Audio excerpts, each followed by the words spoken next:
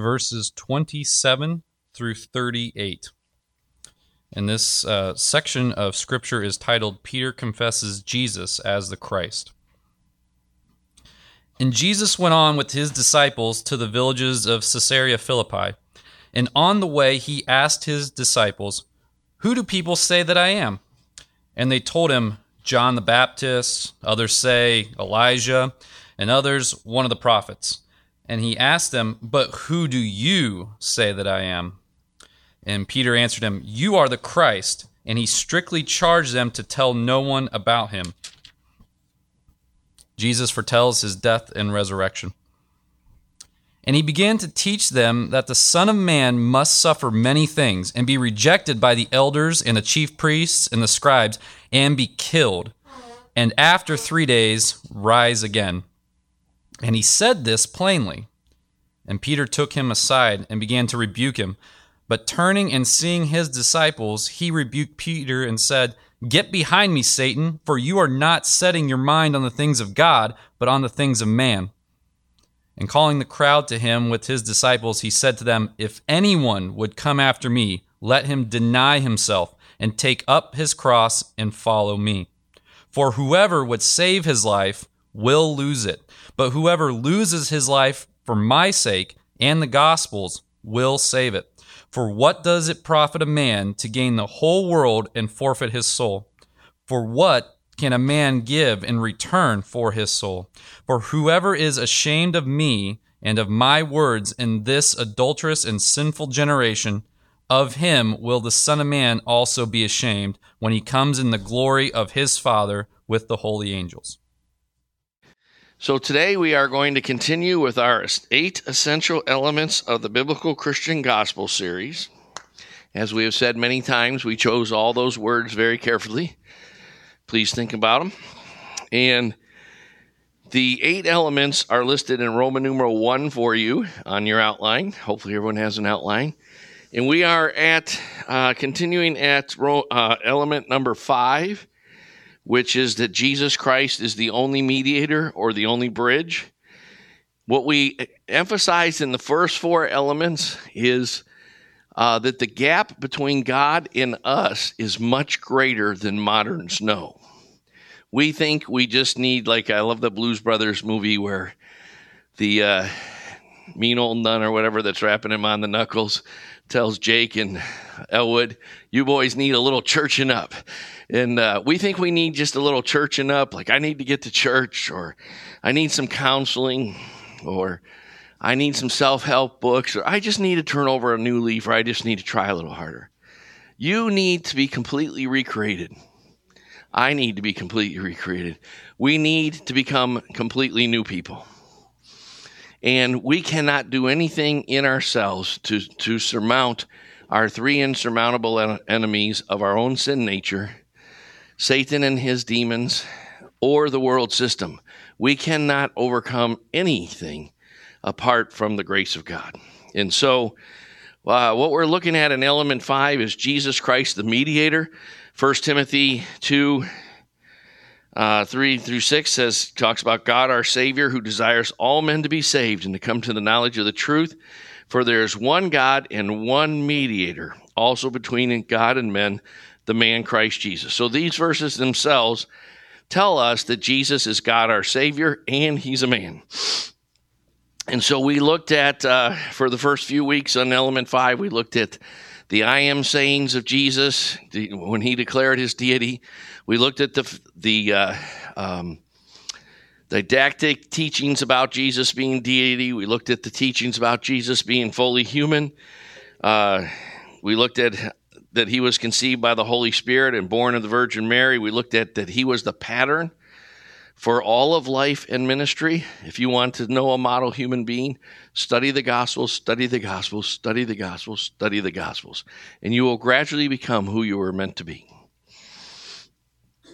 And we looked at his wilderness temptation. And then the last couple of weeks, we've been starting to look at Jesus' public ministry.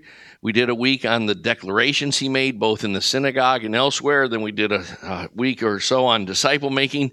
We didn't finish that one. I'm not going to finish that one. You have the notes. And anyone who's been around here for a while, knows that we teach that discipleship needs to be informational, formational, and impartational.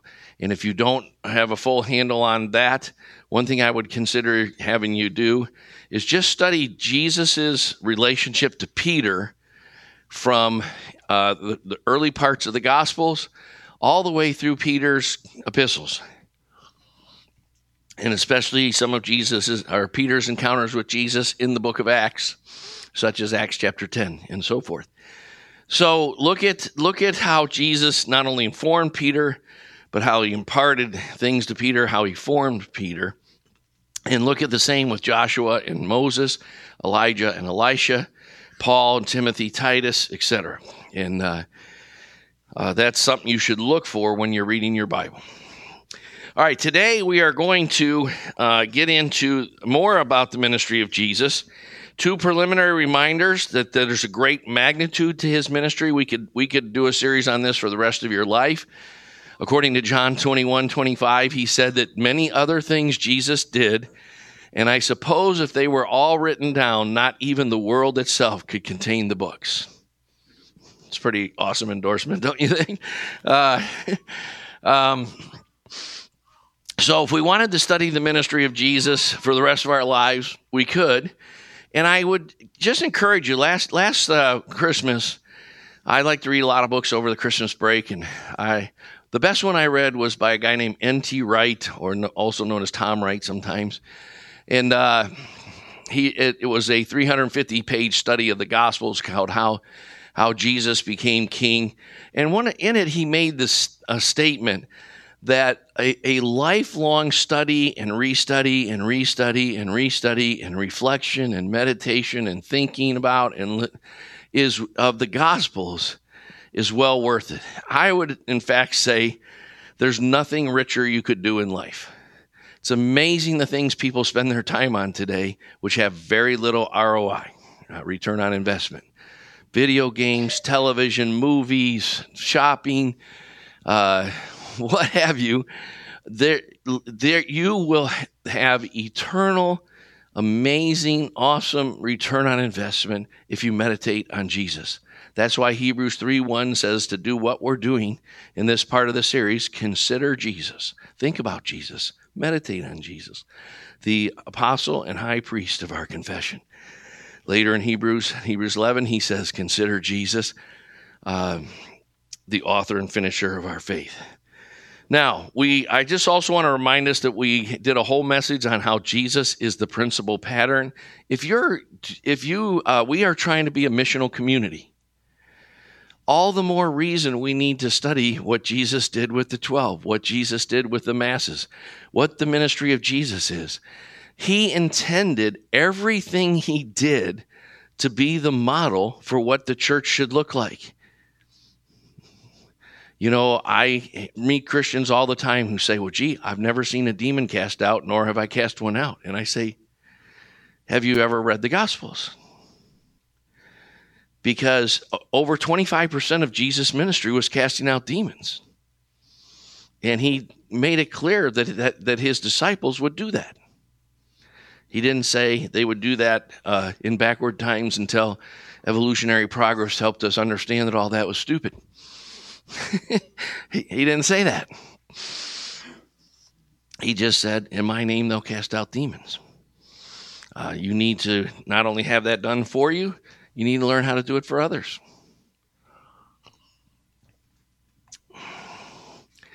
Have you ever prayed for people to be healed? So forth. Have you ever spoken an anointed word as an unction of the Holy Spirit? Well, study Jesus, study his ministry model, and so forth. So, Jason read us Mark's version of Matthew 6:13 through 19. But what I want to get into today in terms of the ministry of Jesus is that Jesus was building a covenantal family or a covenantal church, a covenantal community. In the Tuesday night Bible study, which is finally starting to catch on, that some people are starting to come to, even though they don't go to Wright State, more and more people are doing that because I really, really want everyone in this church to have that foundation of what we're teaching there. We've been talking about the church And we spent 3 weeks on just word pictures of the church, and we're going to spend one more week on the word pictures of the church just in the book of Ephesians, and we'll get to that in a minute. But the church itself is a word picture of the church.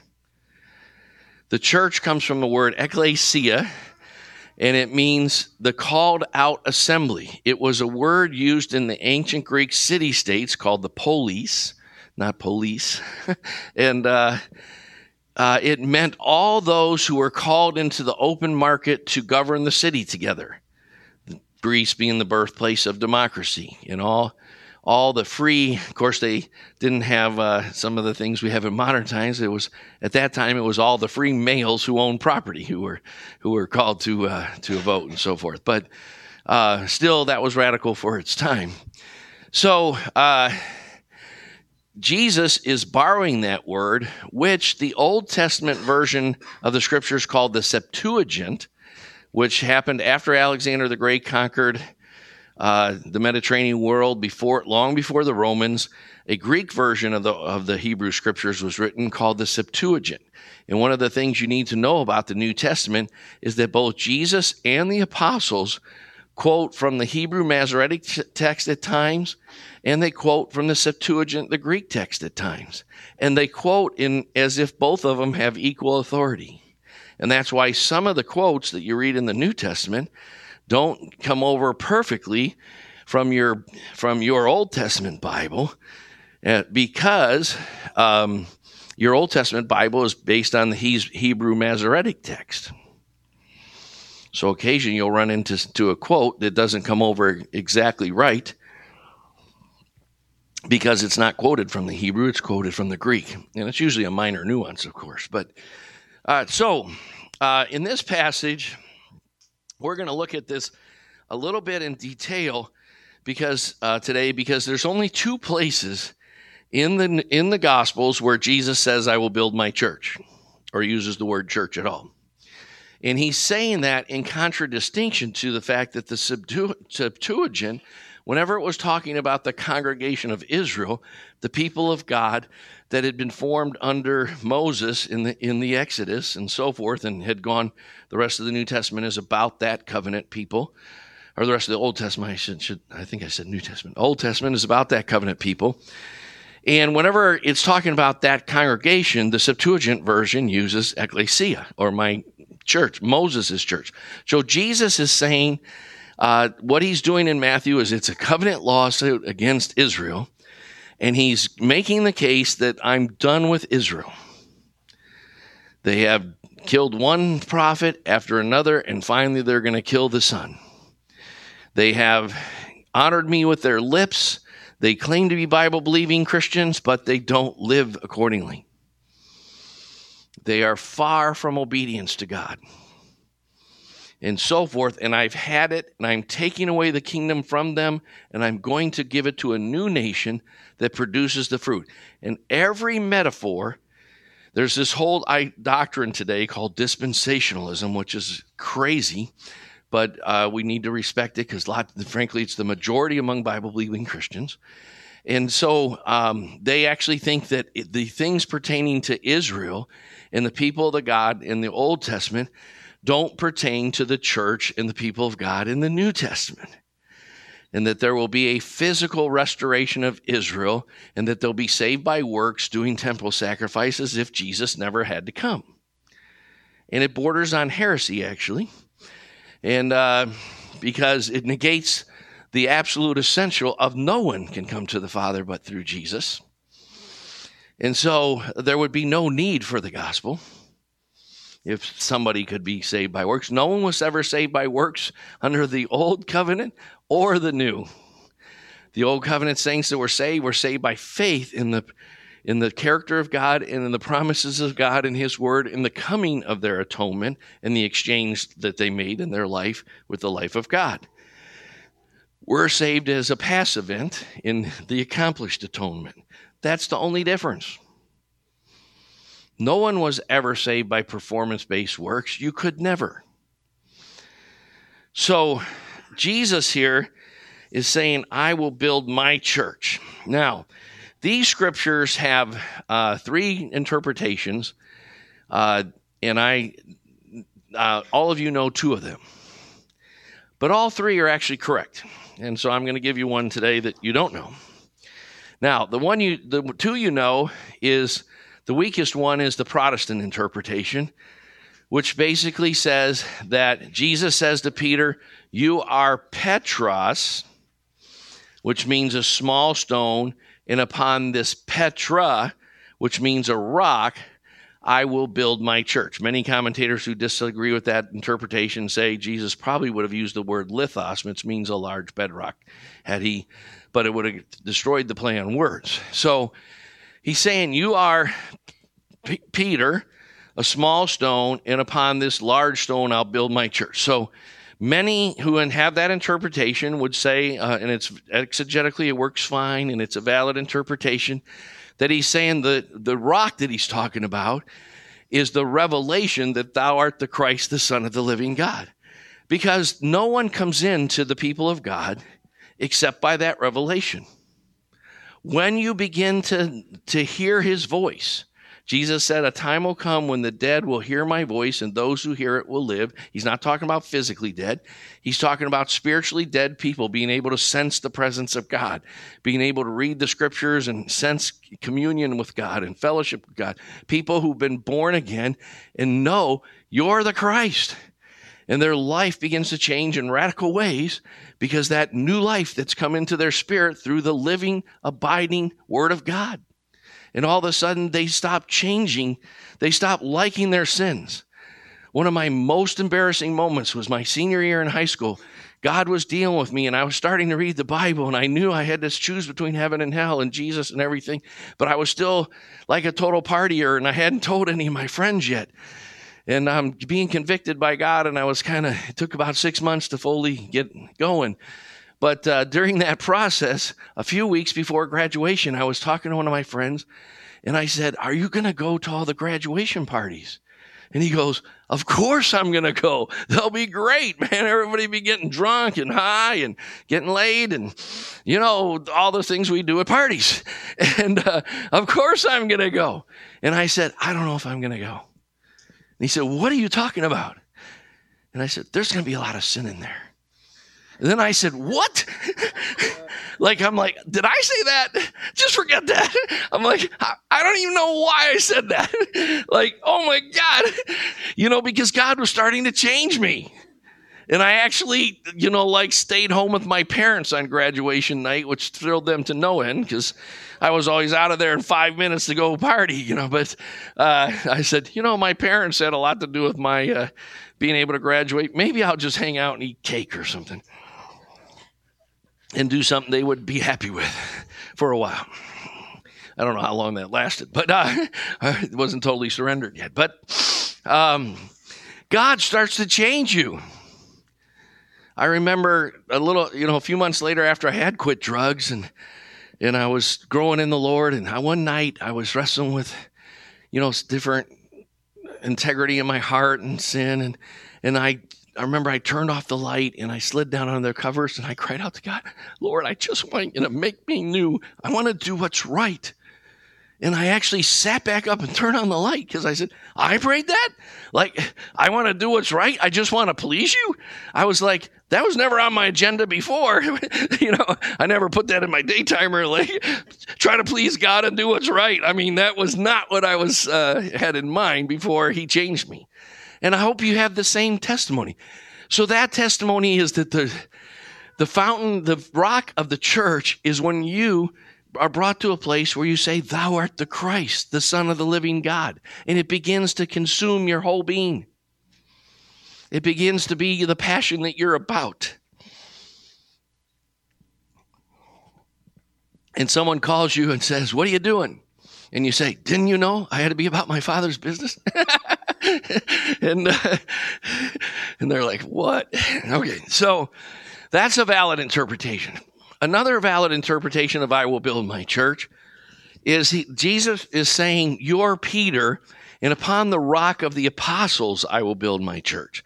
Now, a lot of Protestants have held out for the first one, even though it's weaker. This is actually a stronger exegesis because they don't realize that the idea that gave Peter some special significance, where he was, sinless and could speak in perfect words and so forth, that idea didn't emerge for several centuries.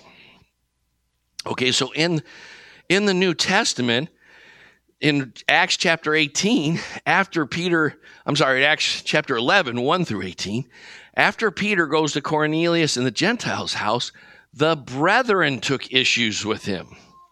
Now, in this case, Peter was right, and so he ended up rebuking them in the end about having gone to Cornelius' house. But the fact is, there was no idea. The idea was that the apostles were just first among equals. How we treat our leadership today. We have a plurality of leaders, and I'm the primary leader, the senior pastor, and I'm kind of the first among equal guys. But I can't just do what I want. I got to do what they tell me. Right? So later, Paul says in Galatians that he rebuked Peter openly, because prior to the coming of some men from James, Peter, interpreting the gospel correctly, was eating with the Gentiles all the time. And once a bunch of Jewish guys came, he stopped eating with the Gentiles and withdrew and went into hypocrisy and started eating with the Jews only, as was the Jewish practice. And so Paul says, I had to rebuke him to his face. So believe me, this idea doesn't necessitate a doctrine of the papacy, which everyone is aghast at, maybe too much so. But in any case, it doesn't necessitate at all. He's saying that you are Peter, and upon the rock of the apostles, and if you go through the scriptures I've listed here, I have on your outline at the bottom of the page, 1 Corinthians 3, 10, 11, etc. Read those all for yourself, and you'll see that some of them call Jesus the cornerstone, some call the apostles the cornerstone. They mix metaphors all throughout. But the truth is, Jesus said that I will send you prophets and apostles, some of whom you'll persecute. And he says when the Holy Spirit comes on them, he will lead them and guide them in all to the truth. He said in John 14:26, when the Helper, the Holy Spirit, comes, he will cause you to remember all that I've said to you, so that they accurately recorded the Gospels, and so forth. So the church is built on the foundation stone of Christ and his apostles. That's fine. But let me give you a third explanation of this verse that I hope I can get through and still get through the rest of the outline, because this is kind of important. All right. So in Matthew 16, 13 through 19, plus the passage that Jason read to us, Mark 8, 27 through 38, we see Jesus take the 12 disciples purposely to Caesarea Philippi. Now, to the modern casual reader, it almost seems like Jesus just took the disciples down the street somewhere. So they just went to another place. But I hope you will remember I think it was over Christmas time last year, or thereabouts, we were going, we did a few messages called on biblical word pictures and symbolism, because I was trying to help a couple newer people in the church who were asking me, how could I get more out of the Old Testament? So we did a little series about biblical imagery and how to read the Old Testament better and how to see Christ in the Old Testament. And I did a couple messages called Mountains in Matthew. Remember that? And so Matthew has Jesus do every important thing at a mountain. And so Jesus takes the disciples to Caesarea Philippi, which is the base of Mount Hermon. Okay? And that's intentional. It's one of two times that I know of, there might be one or two others I might be missing, where Jesus actually takes the disciples out of Israel. And it's the only time he ever took them to any place like this. He took them to Sin City. So what was at the base of Mount Hermon was a series of shrines. By the way, it was a 16.2 mile trip or something, which a very healthy person can walk about 20 miles a day. And if you're kind of like the settlers who went west, because of course you get in pretty good shape, they tried to make 20 miles a day, because most of them were walking alongside the wagons. And so this is a 2-day trip. This is like road trip, overnight. They brought their tents and their sleeping bags. They invited John Gray. And they had their Coleman stoves and everything. Bob Timer would have been happy. Okay, so, no, I don't know about all that. But don't know if Coleman stoves were quite invented yet. But they didn't just go down the roads. He's going to an intentional place. Now, Caesarea Philippi is what today is called Banias, and it's what you hear in the news all the time. You hear all about the Golan Heights all the time because it's this kind of border place where lots of rockets are fired back and forth between Lebanon and Israel all the time, right? It's the northernmost part of Israel today, called the Golan Heights, but it was actually outside of Galilee in those days, and it was part of Herod's domain. And Herod had built a shrine to the emperor and changed the name of it from, I think it was called Pan or something like that before. And he changed the name of it to Caesarea Philippi in 2 BC as to honor the Emperor Caesar. And because the shrine became a place of the Roman cult of emperor worship. But long before that, going back to the days after Alexander the Great had conquered all the way to what's India today, all of what's Greece and Turkey today, Israel, Egypt, and northern Africa to about Libya or so. After he died, he did all that in less than 10 years. He could conquer the world, but he couldn't conquer his own passions. He died of syphilis at the age of 30 because he was a sexual freak. And he wasn't, someone just laughed because I guess that's a modern term, right? I forgot about that. He was whacked out. Whatever you want to say. He had some lust issues. Let's just say that. So he died. And after he died, his empire was divided into 4 generals, each took part of it and fought with each other and tried to consolidate their power for a generation or so. If you study the intertestament period, you'll come across the name of 2 of those generals in 2 of those areas. One is the Seleucids and one is the Ptolemies. And this was actually, under the time of the Ptolemies, this actually became the center of Pan worship. There was a large rock there, or cliff, that was huge, and along it had all these shrines.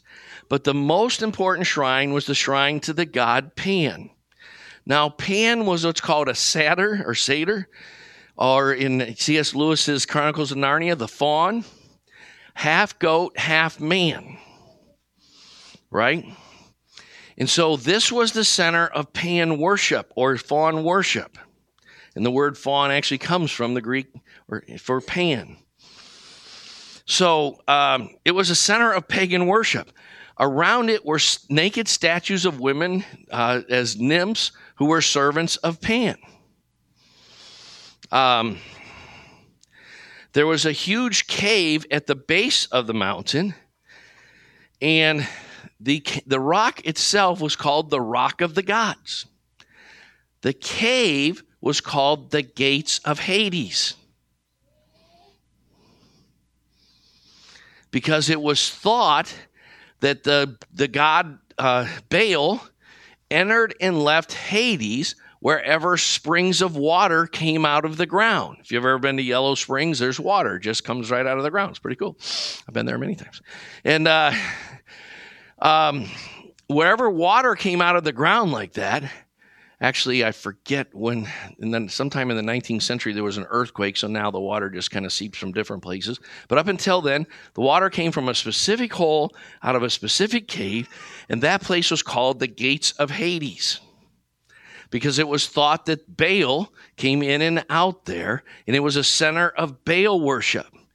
So besides this statue to faun and all these naked nymphs, there was erect penises or phalluses as part of their pagan worship.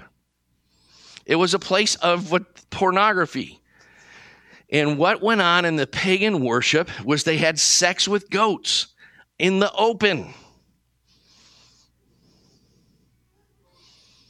All over, and all sorts of lewd and disgusting acts were going on all the time.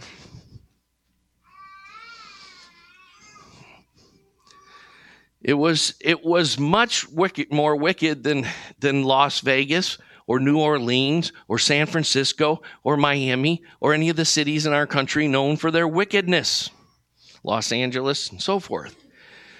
You know, today, if somebody told me, I unfortunately had to go to Las Vegas on business for some trade shows. It's a center of trade shows. And it's horrible. It's disgusting. If someone in our church said they were going to Las Vegas, I would just look at them and go like, why would you want to do that? Are you kidding me?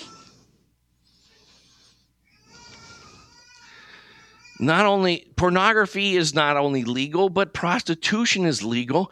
And you know how you can go downtown and you can get free newspapers that are home buying guides and auto free, for autos that are for sale and employment ones and so forth. And they have boxes for each of those.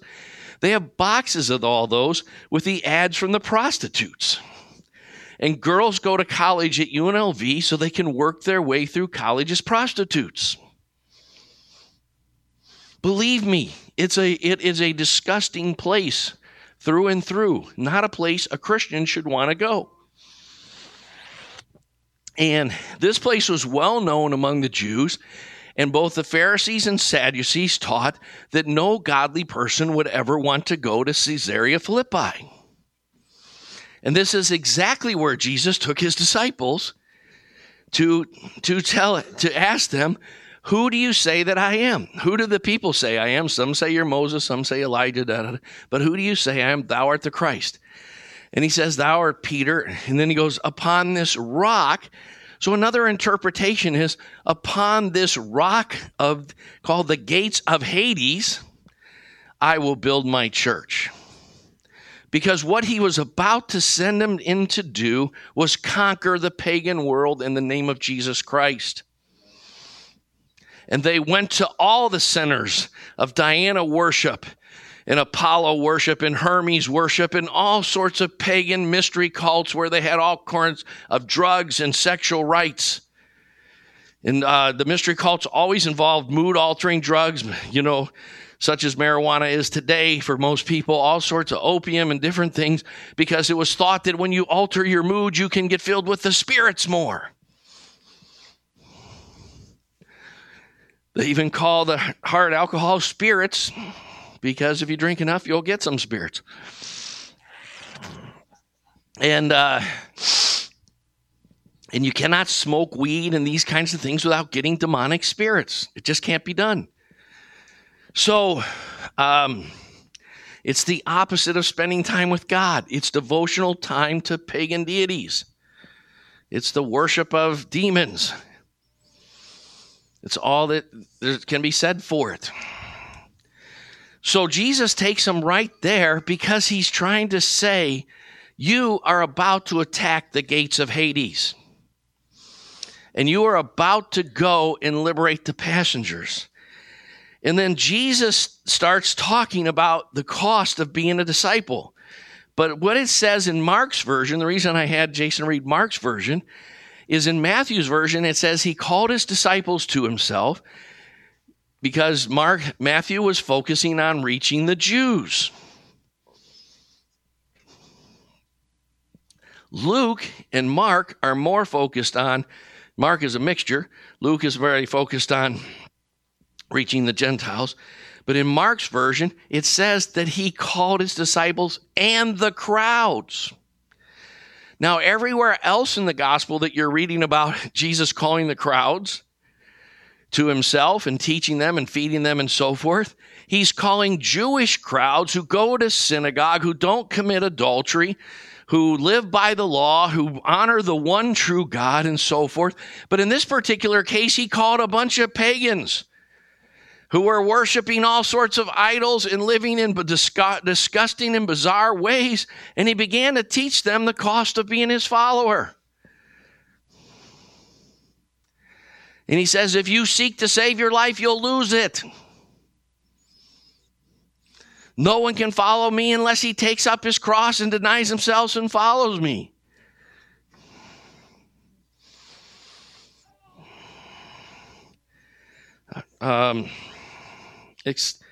He says, if you're ashamed of me and my words in this sinful and adulterous generation. He's talking about the pan worshipers.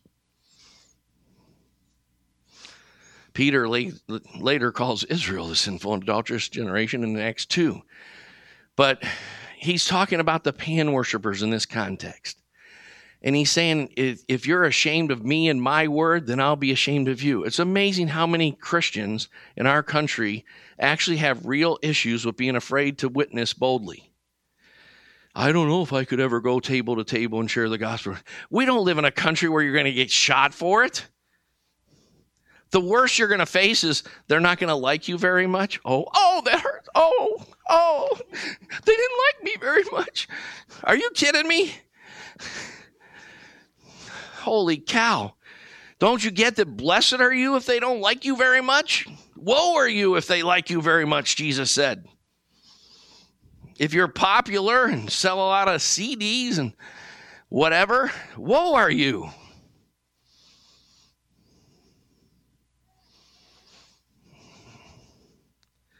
If you're really popular in this time period, in this generation, that's problematic, to say the least, Jesus is saying. So that's an important thing to understand, because Jesus is saying, I'm going to build my church, and my church is going to live right in the world, and it's going to close its gates by making it covenant community, and they're going to live a certain way, and so forth. And just like the monks did to civilize Europe in the second, third, and fourth generation, I had someone who really understands this stuff, some of you know, named Michelle Caldwell, called me just a week or two ago and said, I love what you're doing. She's gotten to know John Bradbury, and so she's like, you guys are setting up this alternate city in the city, and you're discipling people out of the worldliness and out of the city's values and into the kingdom's values and so forth, and you're setting it up as a fortress to reach out and save people from. That's exactly what Jesus is saying his church would do. First, we got to get Egypt out of you so you can get Egypt out of them. You can only take people as far as you've gone yourself. Don't be shy of correction or rebuke. So many people are so afraid to get the help they need, because get the help you need because there's a lost world all around us right in this very neighborhood. Become their solution. You've got what Jesus is saying. I want to take you to a place where you don't have theoretical answers, where you just say, we are the answer. Come live like we live. Come have the work. You want to see how a Christian works? Come to my job and see how I work. See how I make sales or whatever I do unto the glory of God. You want to see how someone's supposed to be educated? Come just pick my brain for a while. You want to see how someone's supposed to treat their wife and raise their kids and so forth? Come to our house. Be an imitator of me as I am of Christ. That's what the church is about, bringing you to, so that you can go to the gates of Hades and liberate the pagan worshipers. If you can't get liberated from pornography or whatever yourself, then you can't liberate anyone else. God even allows you to struggle with various sins to kind of help you, push you toward him in the seeking of him, because he's trying to say it's not normative for a Christian to be bound up by immature emotions or immature habits or addictions or fears or anything else. Get set free so that you can set others free. They're waiting for you and nobody else is coming. That's the gospel that I'm trying to take us through. I'm trying to help you understand. Jesus, I don't care if they have 5 kids out of wedlock, if they're drug addicts, if they're whatever you could say. They stole a lot of cars or killed a few people. I care, do we have what it takes to set them free inside of ourselves? Because I don't care what a person's problem is. Jesus is the bridge. He's the mediator. He's the solution. He's the one that said, I will build my church, and that church will knock down the gates of hell and liberate the captives therein. And that's what he was teaching the disciples there. Now, we have there's the next thing on your outline is other word pictures of the church. Those are all ones we talked about on Tuesday nights. Little plug for, I really think a bunch of you need to be at Tuesday nights that aren't coming to Tuesday nights. Really encourage you to come. Davion came for the first time, and we ended up having a guest speaker. But hopefully he'll keep coming back. Jesus is building, in the Gospels, Jesus builds his covenant family. Now, covenants is an idea we don't have time to talk about. But families aren't just like, today they say even like 65% of Christians live together before they get married. Well, because we don't understand covenant.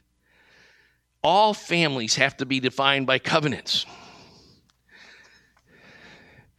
I remember when Ray Nethery and Ned Berube first heard the intensity of some discussions that John and Jason and Catherine and Carla and Emily and I have. They were like, how can you guys have this intensity of disagreements and end up coming out with this wonderful, this is great. We found the will of God. And we're so thankful for what John said here and what Jason said over here. And Carla, she rebuked me and told me I had to be on Facebook if I was going to pastor a church of 135-year-old people. And I was like, are you kidding me? Okay, I'll submit. And still trying to fight that one. But what a waste. But I guess I haven't embraced it in my heart that much. But, because when you have covenant, you can do anything. And according to Joseph Hellerman's book, which I hope you've all read, When the Church Was a Family, he says that Jesus uses family metaphors for what a New Testament church is supposed to be more than any other thing. I hope we don't just call each other Brother Greg and so forth. I hope we live Brother Greg and so forth. And Sister Beth and Sister Leah and Sister Lynn back there. So, we need to live it. Who have you had over your house lately? John 14:2, a misinterpreted scripture. Jesus says, in my Father's house are many dwelling places. If it were not so, I wouldn't have told you. I go to prepare a place for you. Now, the word oiko is the word for house, which we get oikonomics from, economics. And mone means places to reside. This is not about heaven, because in John 13, 14, 15, and 16, Jesus is telling the disciples what their ongoing ministry was going to be. John 13 through 16 is the Passover supper. It's one of Jesus' last times and he tells them that they're to be servant leaders and wash one another's feet. Then he begins to tell them about the coming of the Holy Spirit and how he's not going to leave them as orphans. He's going to bring the Spirit, and the Spirit's going to bring into remembrance, and the Spirit's going to lead you into truth. And greater works than I do shall you do, and you're going to continue my mission. This is a verse about how it is to live with Christ on earth. This has nothing to do with heaven, as the modern popular escapist views to put everything in heaven. This has nothing to do with heaven. This has everything to do with, if you get in God's family, there will be many places to contribute, belong, serve, and you will wake up and find, I belong to a family for the first time. I had a natural family, but it was pretty lousy. Now I've got a real family in the family of God, and it's pretty awesome. And people who keep going and coming and going and coming never find that. And people who stay aloof and just come on Sundays but don't get involved in community and get discipled never find that. But in my Father's family, there's many places to belong, to give, to serve, to get corrected, to get encouraged, to get loved. If you need encouragement, just call John Gray. There's many places to dwell. Now, Jesus built, I have to end, so I'm just going to say this. The rest of these verses and the rest of what I have here has to do with this. Jesus built the first community of Christians in his earthly ministry. That was more important than maybe any other aspect of his earthly ministry. He built his church as a model for all the churches to come behind it. Paul gets that so much that Paul uses family metaphors about the church more than all the other ones listed on this page that I've listed for you. Family is the number one metaphor for both Jesus and Paul, and families are tied by covenant, and families can fight, and families can encourage, and families can work together, and families were an economic unit in old times. Because family should be about invading the culture spiritually, emotionally, economically. We want to turn houses around in this neighborhood and turn neighborhoods around. Families are about changing the world around you for the glory of God.